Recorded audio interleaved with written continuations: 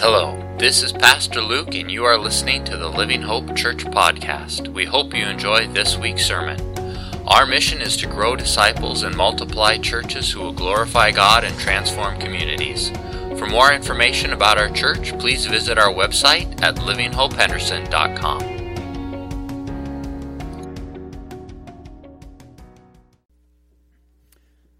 This week I was chatting with a lady from California, and in the conversation she says, well, my one connection, or the only thing I kind of know of Henderson is several years ago I met a lady from there, I don't remember who, and she told me that you used to do a Bethlehem experience.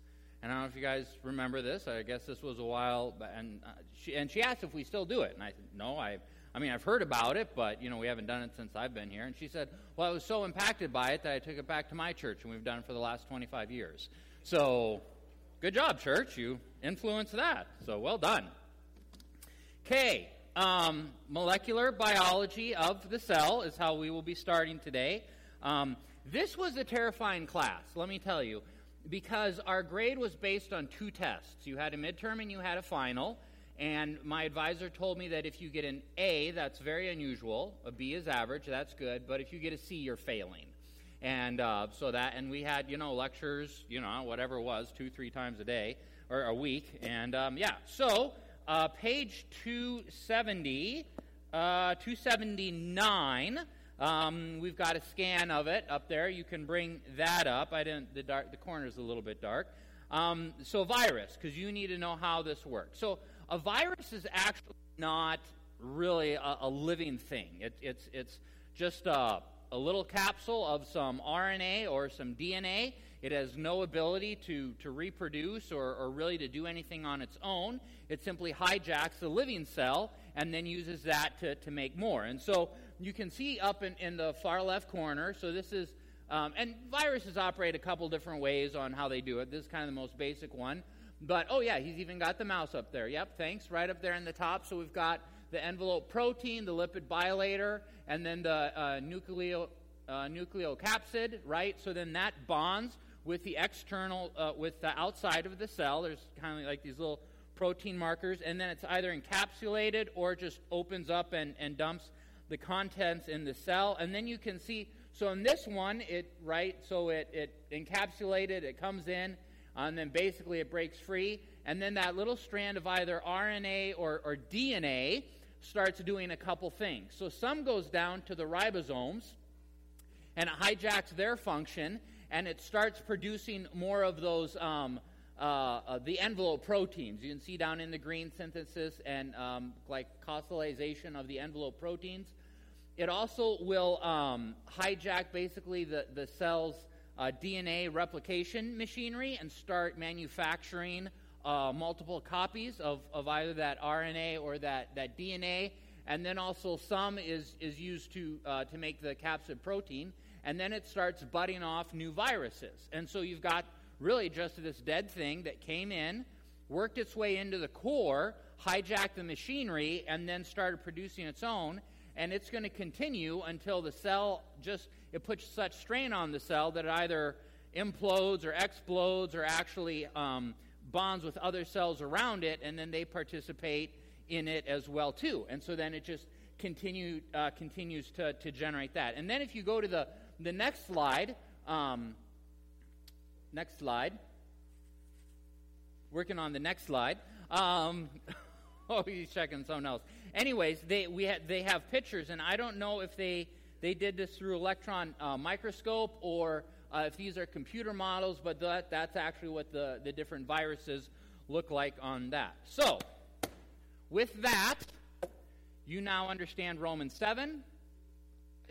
Miss, thank you for coming. That's it.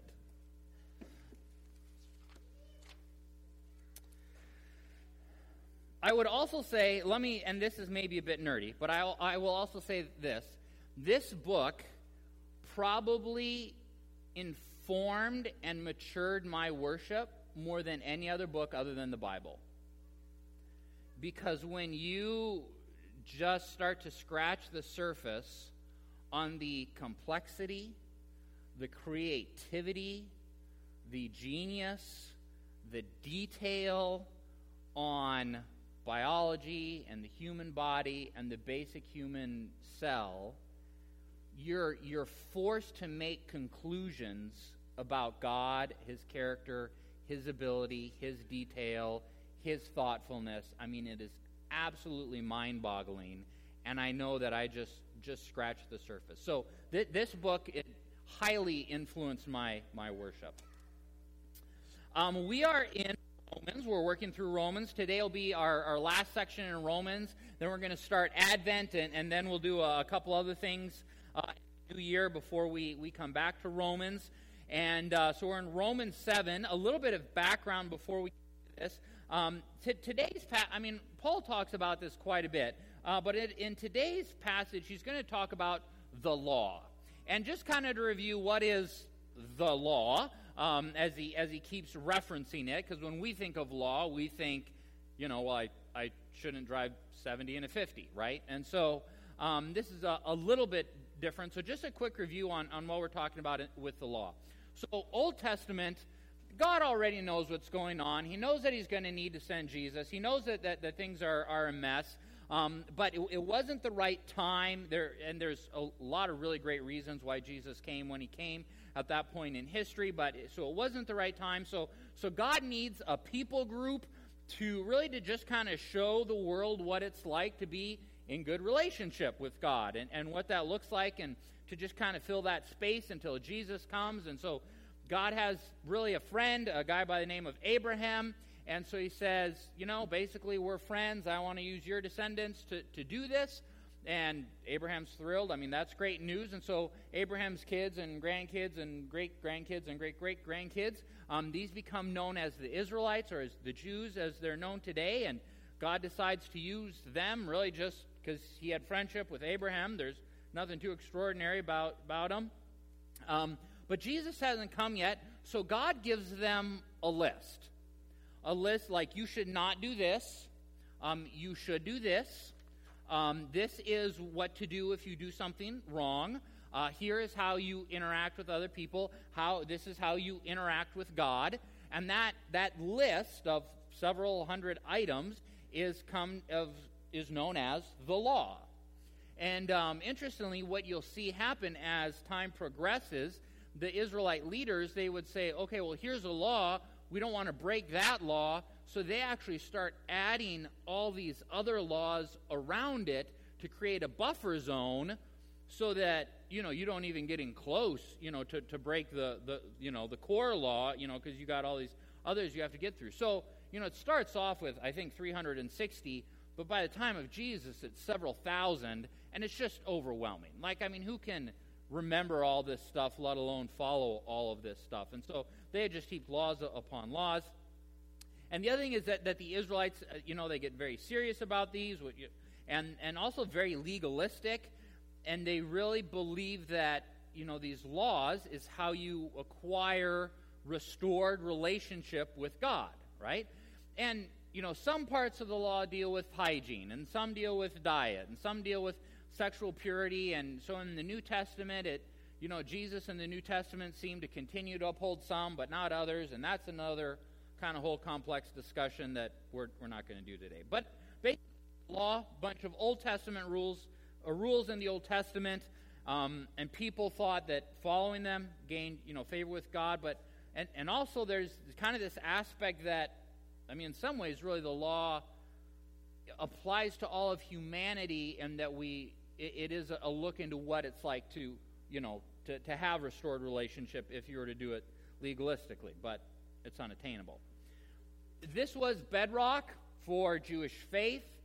Paul's about to really talk about how we died to sin, and that we also died to the law. And this is gonna be tough for people. Okay, this is gonna rattle a lot of cages, both back then and really even today.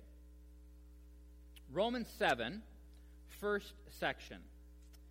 Paul is going to use the example of marriage in this section, and this is not a discussion on marriage and the nuances of marriage and how to do marriage well. He's just using marriage as just kind of at real basic core level as an example for something else. So it's just kind of marriage in a simple, straightforward way. And here's the example. This is really profound. Okay, so hang with me. Here's the example. You cannot be married to two people at the same time. That's it. Like that's Paul's example, right? So, however, if you're married to one person and then that person dies or passes away, then you are free to marry someone else, but not before. Okay? So, he's going to use that to illustrate that you're either under the law or you're under grace. Or you're committed to the law, you're committed to Jesus, but you can't do both. It's one or the other. You can't do both. Let me read this section to you. Romans 7, starting in verse 1. Do you not know, brothers, for I'm speaking to men who know the law, that the law has authority over a man only as long as he lives? For example, by law, a married woman is bound to her husband as long as he is alive, but if her husband dies, she is released from the law of marriage. So then, if she marries another man while her husband is still alive, she is called an adulteress. But if her husband dies, she is released from that law and is not an adulteress, even though she marries another man.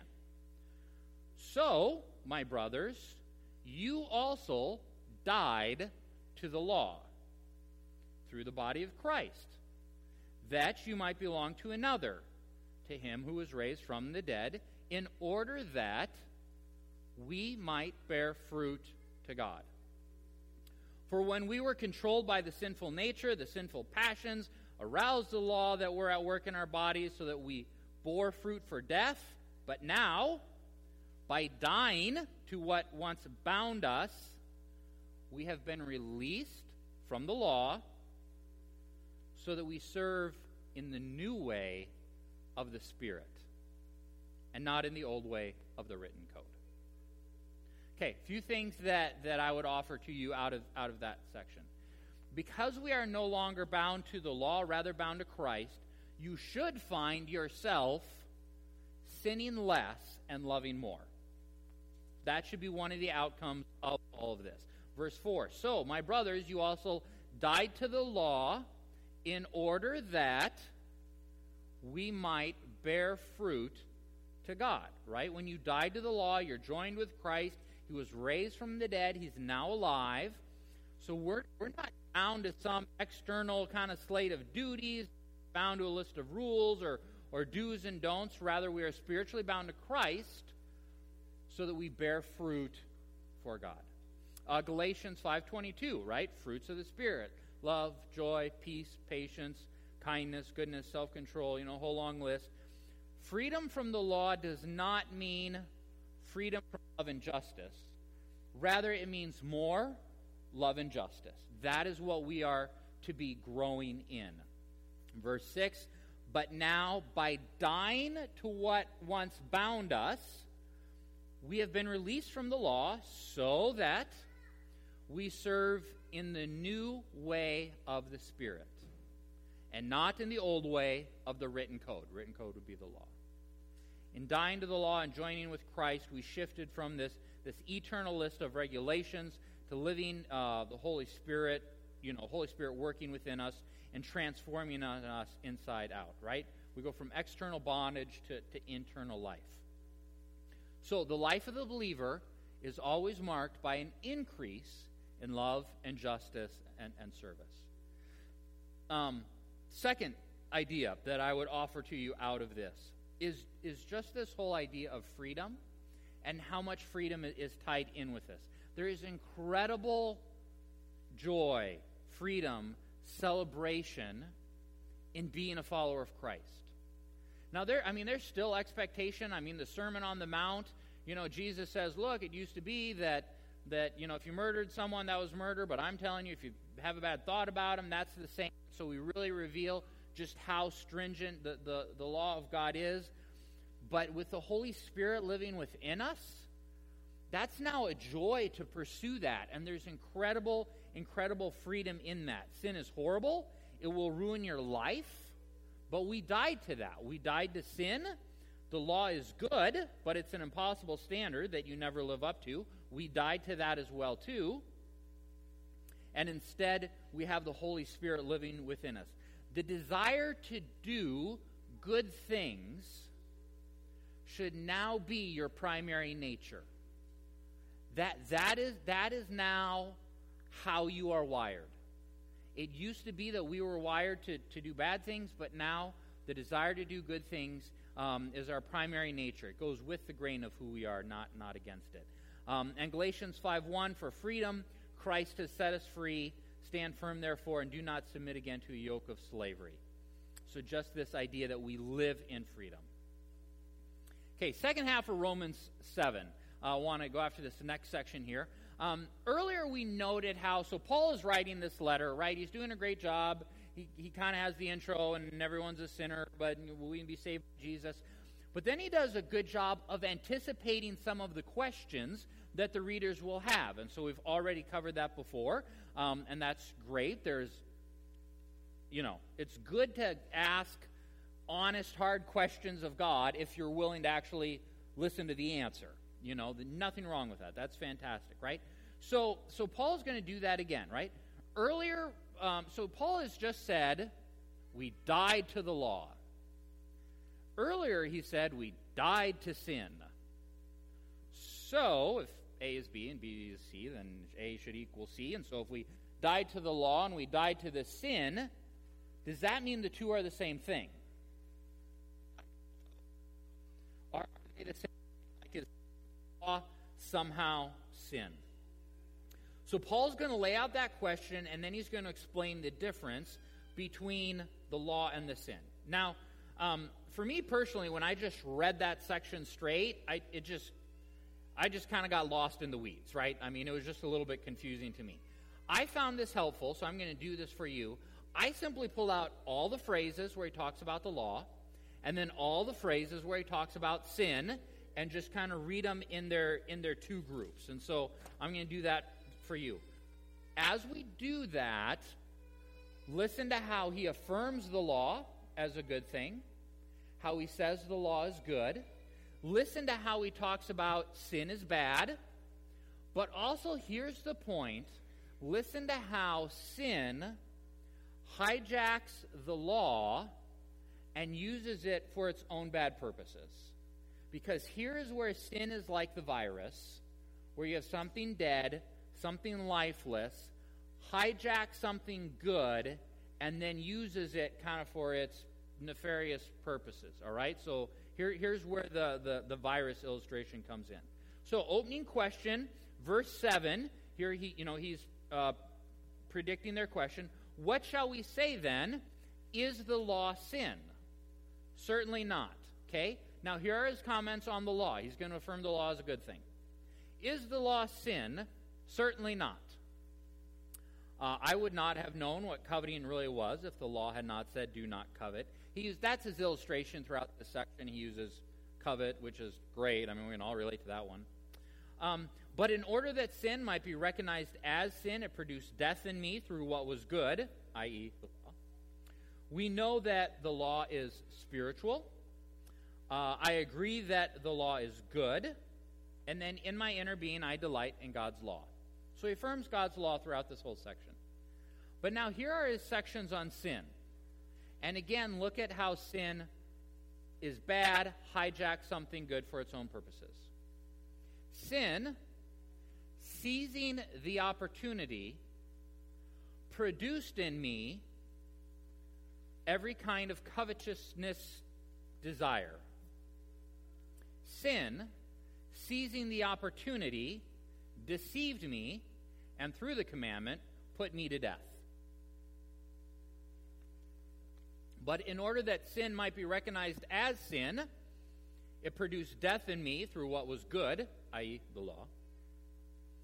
But I am unspiritual, sold as a slave to sin.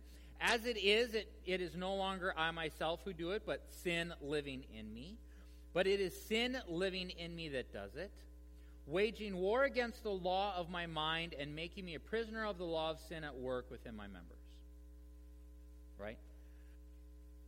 There's a lot going on in Romans 7. We could come at it from multiple different directions.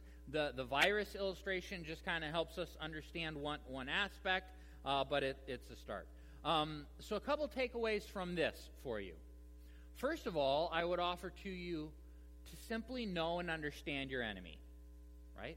As a Christian, we know that Satan's an enemy, but also just that sin nature is an enemy. And you need to view it as such and treat it as such, but you need to know how your enemy works. Know your enemy and its ability to corrupt, to ruin, to destroy. Right? There's lots of examples I toyed with before I landed on the virus one. Rust, corrosion, decay, rotting, infection. Anything where it gets a tiny little bit of a toehold, and then it spreads, and then it just kind of ruins the entire host. Right? Like mold on your favorite leftovers. Okay? We could have gone with that one too. But this is what sin does, right? It festers, it corrupts, it ruins, it infects, and it grows slowly. James 1:14 writes this, "But each person is tempted when he is lured away and enticed by his own desire. Then desire, when it is conceived, gives birth to sin, and sin, when it is fully grown, brings forth death." And if you look at that wording, it really gives the impression that sin is this thing that starts small, and then it grows slowly, and grows and grows and grows until it ruins you, and it hurts those you love and hurts those closest to you. And so just this idea of understanding the enemy, working to break those sinful habits early when they are small before it gets too big, because then when it gets too big, you're going to need the help of others. Knowing your enemy and how it likes to start small. The other application that I would give to you out of this, and this is, of course, a little bit balanced, but just this idea that ignorance, or perhaps innocence would be a better word, ignorance or innocence, in some areas is actually a good thing. Later on in Romans 16:19, Paul's going to write, "I want you to be wise about what is good and innocent about what is evil." And I think you could also replace that word with ignorant. Many years back, I worked at Cabela's in Mitchell for a couple summers, and once in their footwear department, once in their camping department. And, before I started the summer, if you had asked me, like, hey, is there anything you're wanting to get or buy, I would have been like, meh, not really, But then you spend 8 hours a day in the store and walking up and down the aisles and helping customers, and after a while it's like, well, I need one of those, and I need one of these, and I should get an armful of those, and, 9 of these, and that kind of thing. And it's, when I was ignorant, I was not tempted, but when I was saturated in the stuff, just like, take my money, I just want this aisle right here,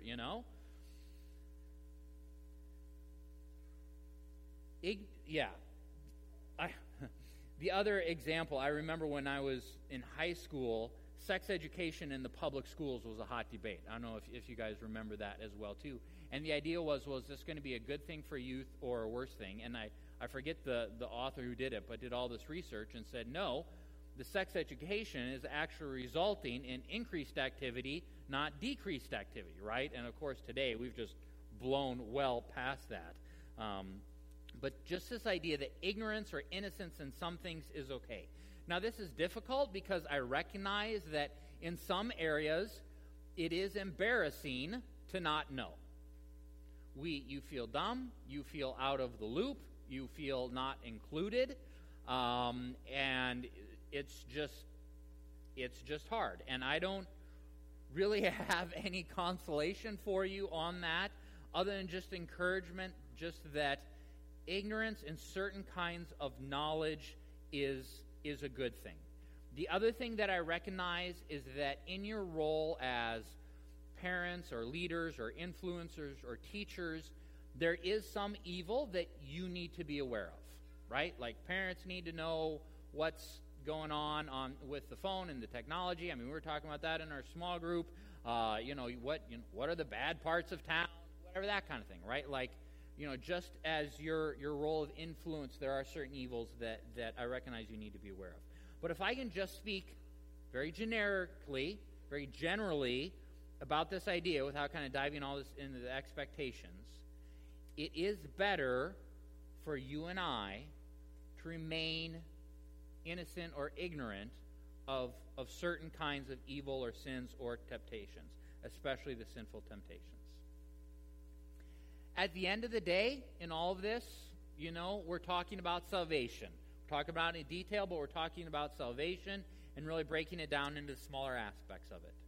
We died to the law, but we became alive in Christ, meaning more love, more justice, more service, and that is now your default nature, that you are drawn to those things and you desire those things. Freedom is a hallmark characteristic of all this, a reminder that sin is like a virus. It's dead unto itself, but it will hijack and take over, and that some innocence or some ignorance is good. Last thought, salvation means that God gives the believer a new nature and crucifies the old nature. The Christian still has the ability to sin, but now he has an appetite for holiness.